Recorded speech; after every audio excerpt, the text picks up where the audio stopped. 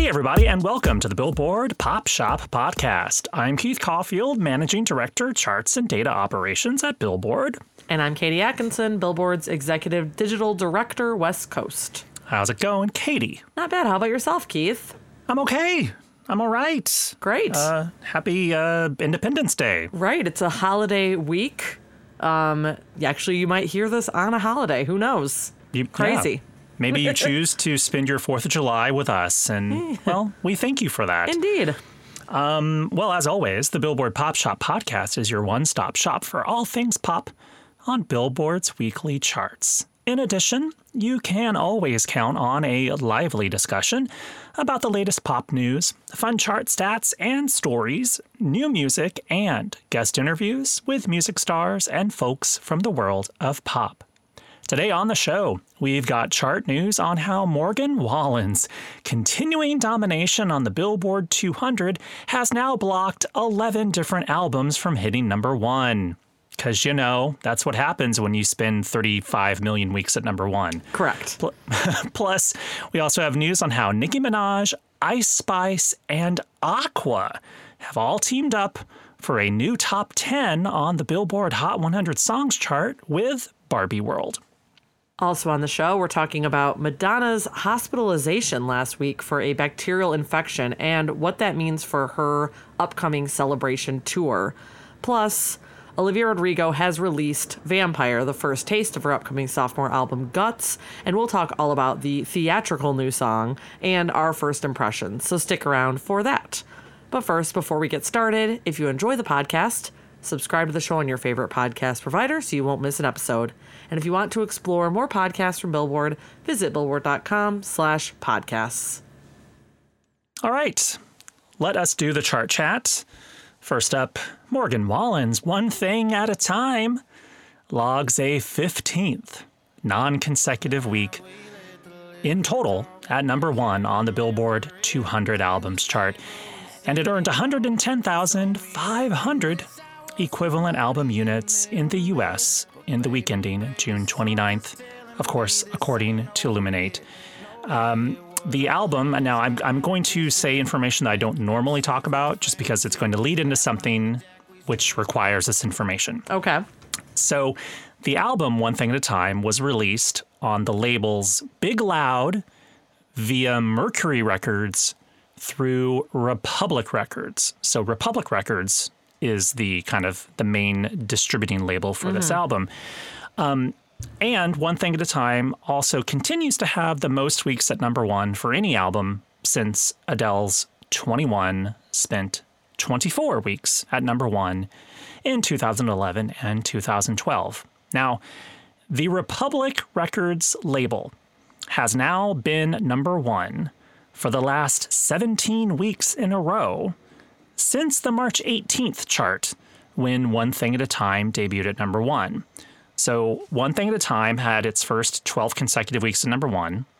It then stepped aside on June 10th and June 17th when Taylor Swift's Midnights, which is also on Republic, returned to number one, and Stray Kids' 5-Star, which was released through JYP Imperial and, hey, Republic, debuted at number one. And then after that, One Thing at a Time has returned to number one for the last 3 weeks.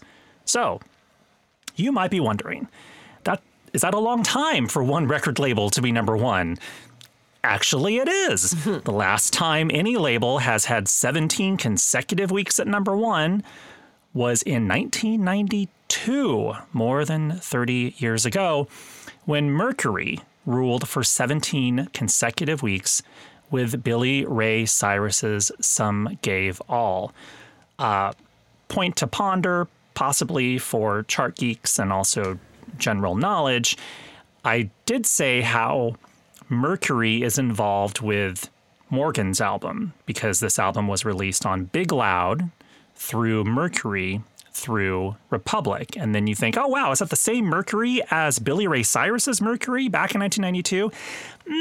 Not really. They have the same logo, but that's kind of the only commonality. The Mercury Records label, I think, started in the 1940s and continued as a label on through, I think, I want to say the late 90s. And then it was like reactivated at some point once, and then it kind of fizzled away in the mid 2010s.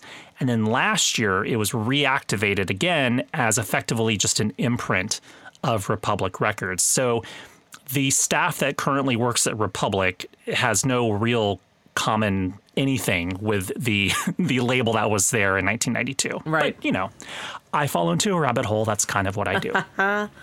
Also in the new top 10 of the Billboard 200, Young Thug scores his 8th top 10 charting album with Business is Business debuting at number 2. Peso Pluma captures his first top 10 and the highest charting album ever for a regional Mexican album as Genesis launches at number 3. And Kelly Clarkson, friend of the podcast, nabs her 9th top 10 with the number 6 arrival of Chemistry. I think Peso Pluma would be fine with us calling it Genesis, but I'm sure if you were a Spanish speaker, I it probably would be it. like Genesis, because G would be an H. There is an accent on the first E, so I did screw that up. No, well, I mean... So it's Genesis? No. Yeah, Okay. Because the accent but I don't think you need to repronounce it, because I'm sure he chose this word because it translates into multiple languages. Like the fact that it is spelled like Genesis, like the Bible book, to us means that we can pronounce it our way. A Spanish speaker will pronounce it their way, and I think that's probably kind of the intention. Well, then I'll leave all that in just so people can understand and have a better appreciation. There you go. Well, staying with the Billboard 200, so if Young Thug's Business is Business goes no higher than number 2 on the chart, it will mark the 11th album that One Thing at a Time has blocked from number 1. So I went through and looked at every week when One Thing at a Time was number 1. And if the album at number 2 had never previously been number 1, or had not eventually gotten to number 1. So those albums are Twice's Ready to Be, Jimin's Face, Melanie Martinez's Portals, NF's Hope, Metallica's 72 Seasons, August D's D-Day, 17's 17, 10th mini album, FML, Ed Sheeran's Subtract, Niall Horan's The Show, ATEEZ's The World EP2 Outlaw, and now Business is Business. So one, that's a lot of K-pop albums that were denied number 1. I didn't quite sort of appreciate that until you sort of see all of them in front of you. Yeah.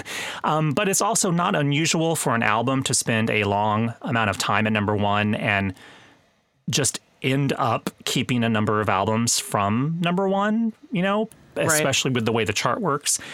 So it's not like Morgan set out to block people from number 1. Right. It's just how the chart works. So like last year, 8 different albums peaked at number 2 behind Bad Bunny's Un Verano Sin Ti. In 2016, Drake's Views also kept 8 different albums at number 2 during its 13-week run at number 1. In 2014, the Frozen soundtrack prevented 10 different albums from hitting number 1. And the last number 1 album to block 11 different albums from number 1 was Adele's 21. It's that album again. So it actually stopped 15 different albums from hitting number 1 that all stuck at number 2 along the 24 different weeks that it was number 1, which is pretty wild to think about. Lastly, on the Billboard Hot 100 Songs chart, Morgan Wallen's Last Night notches the 13th week at number 1, becoming one of only 14 songs to ever spend at least 13 weeks at number 1. Plus, Nicki Minaj and Ice Spice's Barbie World with Aqua, this song is billed to Nicki Minaj and Ice Spice with Aqua, debuts at number 7. The song, which is from the upcoming Barbie movie, which is due out in theaters on July 21st, starts with 16.2 million streams, 4.7 million in radio audience, and 37,000 copies sold, all in the U.S. in the week ending June 29th, of course, according to Luminate. It is Nicki's 23rd top 10 and the 4th for Ice Spice. I wonder if this will end up being a bigger hit. I feel like it's kind of the signature song attached to the Barbie soundtrack and the Barbie movie, just because of the, everyone thinking of that Barbie girl song. But, and I imagine, as the executive producer of the Barbie soundtrack, Mark Ronson, said that like 1 million people have probably asked Nicki Minaj to rap over this song over the last many years because Barbie is her nickname. But I was a little underwhelmed by the song. It didn't give me what I thought I was going to get. Which, yeah, same. I really thought I was going to get like a lot of like Aqua's Barbie Girl on it, and it's a lot of like hinting and sort of sniffing around it, but it doesn't really kind of give me the obvious like. I kind of wanted like Nicki Minaj like over like Barbie Girl, and I didn't get that. And it's sort of there, but it's not quite all the way there. Maybe she was like, I don't want to give you that. That's not the intention of what Nicki Minaj and Ice Spice wanted. Well, that's what I was gonna say. Maybe it was a little bit like lower key than that because of her teaming up with Ice Spice, who is a more understated rapper than say Nicki doing her monster verse or something. Yeah, but did you even need Ice Spice necessarily? Not necessarily. I don't dislike Ice Spice, but I think that I wanted a little bit more of an impact with this song, personally. I still think it's cool though that Aqua is getting credit for this, which I doubt they probably did anything on here except grant the sample. Right. But sometimes if you're an artist and you have a contract, you can make things happen. It's pretty cool that Barbie World matches the peak of the song it samples, Aqua's own Barbie Girl, which hit number 7 in 1997. That is crazy. It is weird. Though it doesn't feel like Barbie Girl probably should have been a higher charting song. It was probably at that time when they probably didn't have much of a physical release, and it probably charted mostly off of airplay. That actually, that doesn't surprise me too much. I would imagine that, if you had asked me out of the blue, I would have guessed it was a top 10 hit, not like a number 1. But that's just what I would have guessed. And I guess I would have been right. Indeed. Should we move on to some news, Keith? Yes.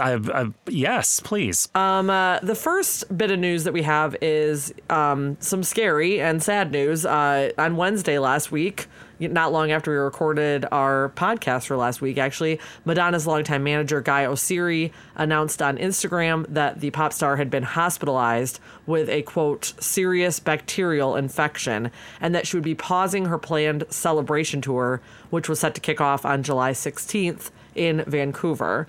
Now, at the same time, Page Six reported that she had been found unresponsive at her home on Saturday and that she was rushed to the hospital, but Team Madonna has not confirmed those very scary, very serious sounding details. What was confirmed was that Madonna is now at home recovering, and that's kind of what we know on the official record as of now. Keith, do you have anything to add? I know, obviously, Madonna's your girl.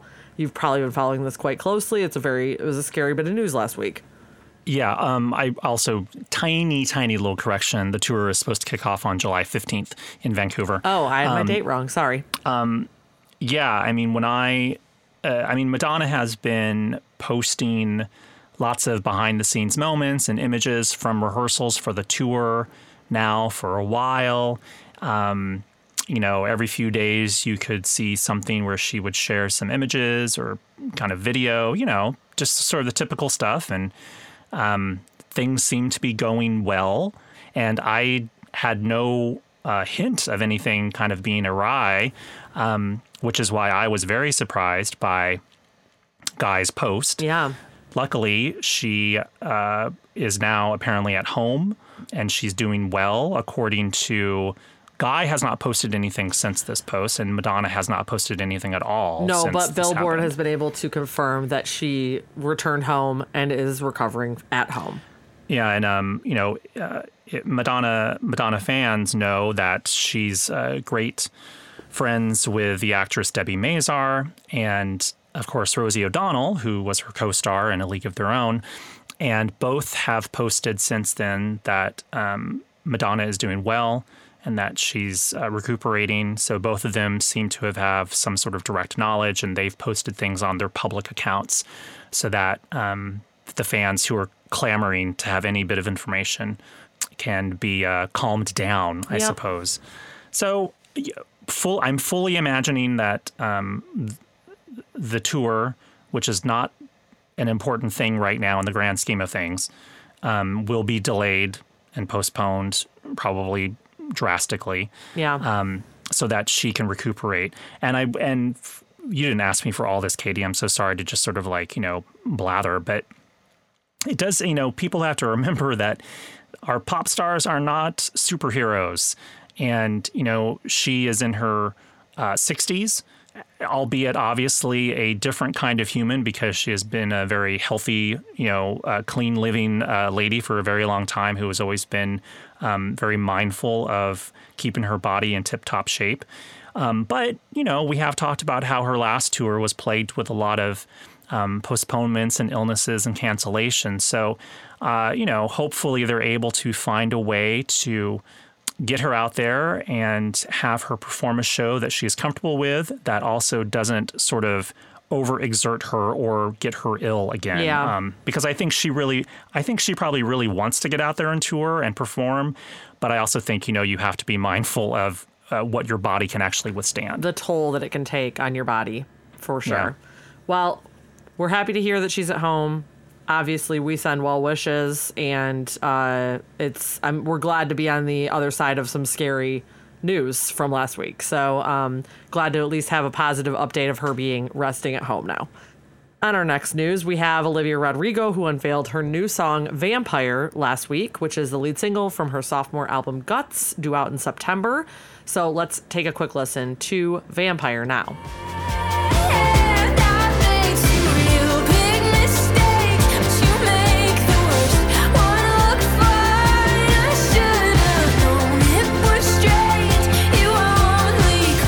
Okay, let's talk first impressions. The last lead single we ever heard from Olivia Rodrigo was the song Driver's License, which is what sort of put her on the map as a gigantic pop star. It was the lead single from her debut album, Sour. Before that, we had only heard her in the context of High School Musical, the series. So there's probably a comparison to be made. Another, ballad might be the word. Actually, Olivia herself described it as a ballad in her interview with Billboard's Jason Lipschitz. But it's a little more than that because it definitely progresses into quite driving, upbeat, fast-paced song at the end. Yeah, it's like almost like three different songs kind of smushed together. Totally. And it's also giving sort of rock opera vibes or, My Chemical Romance has been brought up a lot when people have been talking about this song. It's cool how it starts out as a piano ballad. I mean, you could think that you were going in a Driver's License direction from like the first, few chords of the piano. And then obviously it just evolves a lot as the song progresses. I think that, it's in the vein of her very personal songwriting that we got to know through Sour. And so there's a lot of people, making a lot out of theories about who it could be about because it all sounds very autobiographical. And we've all been trained by Taylor Swift to ask the question, do we know who inspired the song? And so there's a lot of that and picking out little details oh, you were with this person for 6 months. He only comes out at night, little tidbits like this. What does this all mean? Is it okay that I just don't care about that? Yes, it's okay you don't care about a 20-year-old's love life. Yes. I really don't care. I really don't, I want to, But it is a piece of the fandom's, the way that they're dissecting the song. It's funny, as a general music fan, I've never thought about music really in that way. Well, you might be alone in that. No, I mean, do you really think of music that way when you listen to a song even when you were younger, Katie? Were you just ooh, who was Justin Timberlake singing about in this song? 100% Justin Timberlake, yes. Really? Yes. Cry Me a River? Where he literally put a Britney Spears lookalike in the music video? Well, that was different. He went out of his way to sort of make that imagery. I never thought of that. When I was listening to when I really started to get into I don't know, effing Madonna, but I wasn't thinking like, ooh, who's she singing about? I'm like, I don't really care. Well, I think that I'm in the minority. No, I mean, obviously there are songs that we could think of that are from years and decades before that, like for You're instance, So Vain by Carly Simon. Exactly, being the prime example of where people are like, who is this about? Not every song warrants that, but a lot of songs do, and I think that, like I said, Taylor Swift has sort of trained everyone to think that way, as if everything is that literal, that clearly autobiographical, when it isn't always. A lot of artists write cryptically, write symbolically about things, and it's not like exactly what happened to them, you know? Frankly, it's social media that just ignites this sort of thing. It does. Without social media and our ability to communicate with other stans, you wouldn't have this sort of thing. Also, Carly invited that. The song lyrics are, "You're so vain, I bet you think the song is about you." So when the chorus itself is inviting someone to be like, I bet you think this song is about you. Well, I don't know. Who is the song about, Carly? As opposed to, like, Olivia is not saying, like, I wonder who this song is about, vampire. Will you figure it out? Right, but she is saying things, like I said, like, I spent 6 months with you. She is putting in very, like, specific details like that. And obviously in Driver's License, the same, like the blonde-haired girl, like things like that she's putting in there that are about actual human beings. And because she was already in the like TV world at that point, it's like other famous human beings and people that are prominent and public figures and people that other people care about. So she's actually done that from the very beginning. And Jason actually asked her about putting, this vampire song out now where she's at like a different level of fame. And she said when she wrote Driver's License, she didn't think anyone was going to hear it. She wrote it specifically about these other people and literally didn't know if a soul would listen to that song. Whereas when she puts Vampire out, she's very clearly knows that everybody knows what she's been doing the last 2 years and what the song might be about. Therefore, if you're a smart cookie and have learned from someone who you look up to, Taylor Swift, and your own experiences with Driver's License and the magnifying glass put on your life, you should probably not make it so obvious what something is about and change it enough so that, it's kind of a little bit more cryptic and vague. I don't think that's how the young pop stars are operating, Keith. Then frankly, no one should ever date a pop star. Well, I mean, I think that's the buyer beware of dating a pop star today. Also, knowing that anything they put out after you could be accused of being the inspiration. I read something the other day. I don't know if it was true or not, but it's like how allegedly there's like this whole cavalcade of celebrities that forced certain people to sign non-disclosure agreements before they go on a date with them. Yes. Raven Simone was the headline we did that about. Oh, okay. Yeah. So I'm like, does Olivia have that? Apparently not. Or if she does, I guess the person that she dates that can't tell anyone about anything, but she can? Yeah.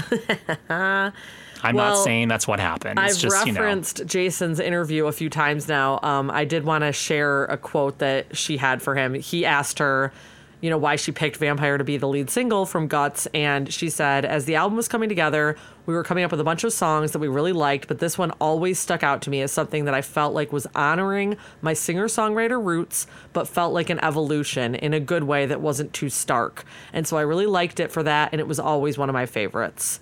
Translation. Translation, she's like, I need to give you something that was kind of echoing the last album to not make it so jarring.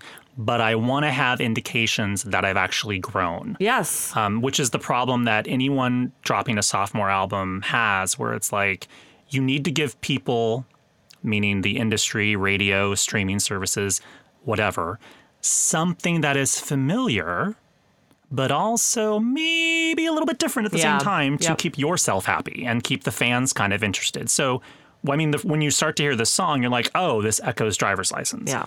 Well, I made the comparison. Yeah. I made the comparison to Driver's License, but I actually think that the more apt comparison on Sour is the song Traitor, which I think was the last single she released from Sour.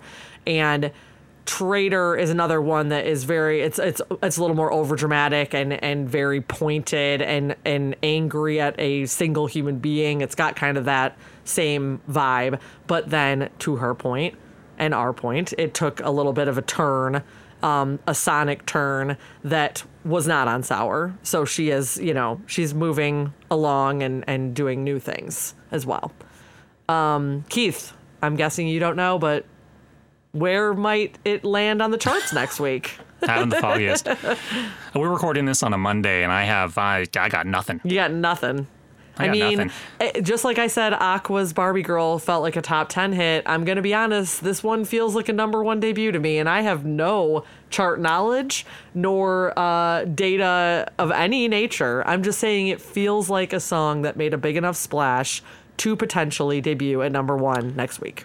I mean, certainly her record label, Interscope, is kind of doing everything they can to ensure probably a number one. I mean, they've been taking pre-orders of a CD single, cassette single, and a vinyl single on her web store for a little bit now.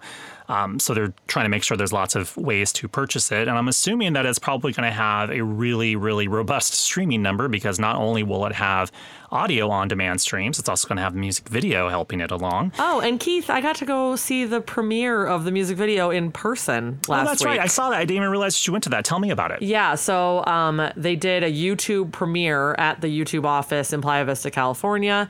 And they set up it was the Spruce Goose hangar, like Howard Hughes's airplane hangar, that they turned into a series of little vignettes from the Vampire music video that a bunch of YouTube creators and fans who were also invited, probably I would say there were 100 people there or something. So small, but not So it's a room full tiny. of fans and influencers and you. And me and two other journalists, and that was That's it. Yeah. Oh, wow. And so there were little vignettes that the creators could recreate scenes from the music video in, and it was funny because we were all there 2 hours before the video actually premiered, and so you just kind of were like, I wonder what this grassy knoll with this old-timey vintage microphone has to do with anything. And then you see the video and you see that's how she starts out the video, holding onto this, vintage mic and sitting on in a field. So there were things like that just called back to the video. And then she herself came out and spoke for probably a minute or so ahead of the premiere, and she went live to do that. So that was broadcast to all the YouTube watchers who were watching the premiere on YouTube, watching it tick down and waiting for the video to premiere. Wow. So yeah, it was cute. And it gave me, it just it made you think of a song premiere and a music video premiere being sort of an event. I was at a literal event, but then obviously people were tuned in around the globe to watch it live as well. And I kind of love those moments where pop stars make their music feel like big events. And Taylor does this all the time too, makes each premiere, each everything turn into this gigantic moment. And it felt like that, which was cool. I like that she did that, made it special. Did you get to interact with her in any capacity? No, she walked through the crowd of creators, took some pictures with the YouTube kids. A kid asked her to prom. I put this in my story. He had his one moment with Olivia, and she said, she didn't say no. She said, give me your number. So, maybe. Hey, shoot your shot, kid. She said, I always wanted to go to prom. So, obviously she missed prom, doing a few things in her life. And then she just went up to the stage and, like I said, spoke for a minute, and then she vanished like a vampire into the night. But thankfully, Jason got to have that really nice interview with her that posted right at midnight on Friday. So Billboard did get to speak with her and got a few details about, what the rest of the album sounds like. And I'm sure we'll be reporting on it at length over the next few months. All right. Well, now it's time for the chart stat of the week.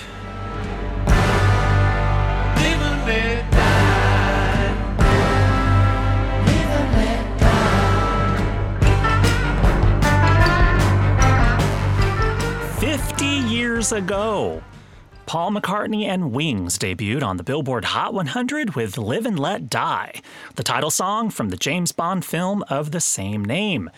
The explosive track would go on to peak at number 2 on the chart for 3 consecutive weeks. At the time, it was the highest charting Bond theme song ever.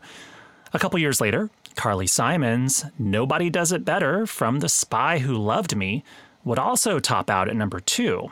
Now, Bond wouldn't get his first number 1 until Duran Duran's A View to a Kill from the film of the same name topped the list in 1985. The most recent Bond film, No Time to Die, which was released in 2021, generated a number 16 peaking Hot 100 hit for Billie Eilish, who also won the Academy Award for Best Original Song alongside her brother Phineas for writing the track. So there you have it. 50 years ago this week, Paul McCartney and Wings flew on to the Hot 100 with Live and Let Die, eventually reaching number 2. Say, live and let die.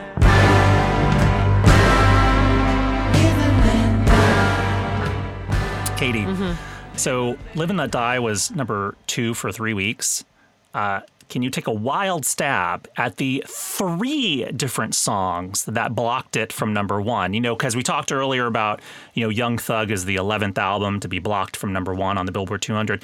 I'm like, oh gosh, Live and Let Die is such a huge song that everyone knows. It's one of McCartney's most iconic songs. It's kind of like it's a rock opera in a way, because it starts off one way and ends a little bit differently, bombastically. And you've seen McCartney perform this live, by the way, as well. I have. Oh my God. And it was incredible at Dodger Stadium. So we're talking about 1973, right? 1973. So I thought, oh gosh, certainly a song this big would have been blocked by some massive multi-week number 1. Nope. 3 different number 1 songs. And now are all 3 of these songs like epic songs that, live on to this day, like that I will all know them? I will say you may not know any of them. Oh, wow. Okay. And I only knew 2 of them by name, and the third one I had to go listen to, and I'm like, I think I know this. Oh, we're off to a rough start then. Yeah. Early 70s. Yep. Early 70s. This is not going to go well. I don't even know if I can guess artists. Led Zeppelin, and then continue. No. All right, I'll just tell you. How about that? Yes, please. All right, the first one was Maureen McGovern's The Morning After. Okay, that was not going to be any of my guesses. Okay. Which is also a song from a film. It was from it was either the Poseidon Adventure or the Towering Inferno. I think it was from the Towering Inferno. Okay. And I think it won the Oscar for Best Original Song. Let me just double check that. Yes, it did win. It's got to be. And but it's the Poseidon Adventure, not the Towering Inferno. So yeah, did it win? It won Against Live and Let Die. Oh well. Okay, no. Okay, so The Morning After won Best Original Song for 1972.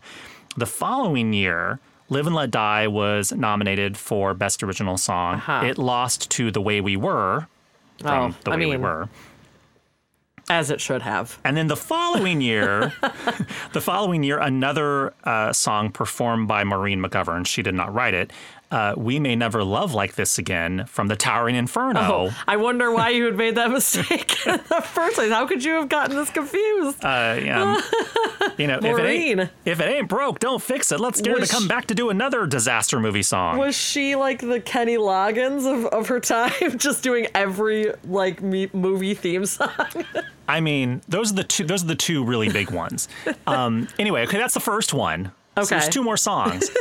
The next one is Diana Ross with Touch Me in the Morning. Now that's a name I could have guessed. Okay. But do you know Touch Me in the Morning? Yeah. Is that a lie? It's a half truth, because I'm like, that seems familiar, and now I need to listen to it to actually confirm that. I know that song title, but I can't start singing it to you. It's probably because you've just seen it on things that we've written. Right. Do you know The Morning After? No. I've never, and I literally don't even know if Maureen McGovern's name was in my head until this episode of the podcast. Wow. All right.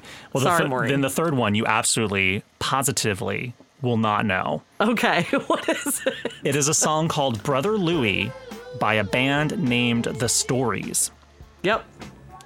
I don't know that. Somehow, these 3 songs all blocked Live and Let Die from number 1. Wild. Which I do. Why do I feel like I know Brother Louie though? I'm playing Brother Louie real quick. You may know second. the chorus if you skip to the chorus part. Okay. Oh, this is a cool song. Oh yeah. I actually know Brother Louie. I know this song. Okay, it's not Louie Louie. It's not that song. I know that. I just listened to it. I know, and I know it. It's a song I've heard. Like, when you said the song title, I'm like, Brother Louie, I know that song, but the stories, I did not know stories. I'm not familiar with stories. There's a whole cavalcade of like 70s artists where like, if I look at the song title and the band name, I have the foggiest who they are. But if you play it, I'm like, oh yeah, that's kind of familiar. That one. You know, them. Okay, well, anyway, sorry. That was the second half of the chart stat of the week. Sorry, everyone. All right, what song should we go out on? Wait, I just have to bring up also the fact that we randomly, unrelatedly, brought up Carly Simon twice in this show. Oh, right. Which is actually surprising. Maybe we should go out on a Carly Simon song. Nobody does it better. No, well, maybe that's the one. Yeah, why didn't she just call the song The Spy Who Loved Me? You know, I don't know. That's what you're supposed to do with James Bond songs. They're supposed to be named after the title of the movie. Right. And, like, I can get why it would be hard to do a song called Octopussy. Like, that might be difficult. But, like, The Spy Who Loved Me, like, and she does say the lyric in the song. She does reference, she actually literally sings The Spy Who Loved Me. It should be the parenthetical title, The Spy Who Loved Me, at the very least. Well, like, what was Sam Smith's song? Writings on the Wall. But it's from what movie? Quantum of Solace? No. Was it? I think maybe. Let's look. Okay. Jeez. Writings. We have to check everything on the Writings on the Wall. It's like we work at Billboard? Do we know? Oh, it wasn't. Spectre. And I should have known that because there was like a huge report about the fact that Radiohead had been approached first to write the song. Oh, right. And they actually wrote a song called Spectre. It's really cool sounding. It got declined and Writings on the Wall, which obviously went on to win the Oscar. So like, good for Sam. Yeah. I still feel like Sam could have called it, Spectre. Let the Spectre. Oh my God. I don't know. Or maybe not. Maybe they made the right decision. Okay, so wait. What song are we going out on? What are we doing? Carly Simon, Nobody Does It Better. The Spy Who Loved Me. Parenthetical title as of 2023. As of now. The Spy Who Loves Me. All right, see you guys next time. Bye. Nobody does.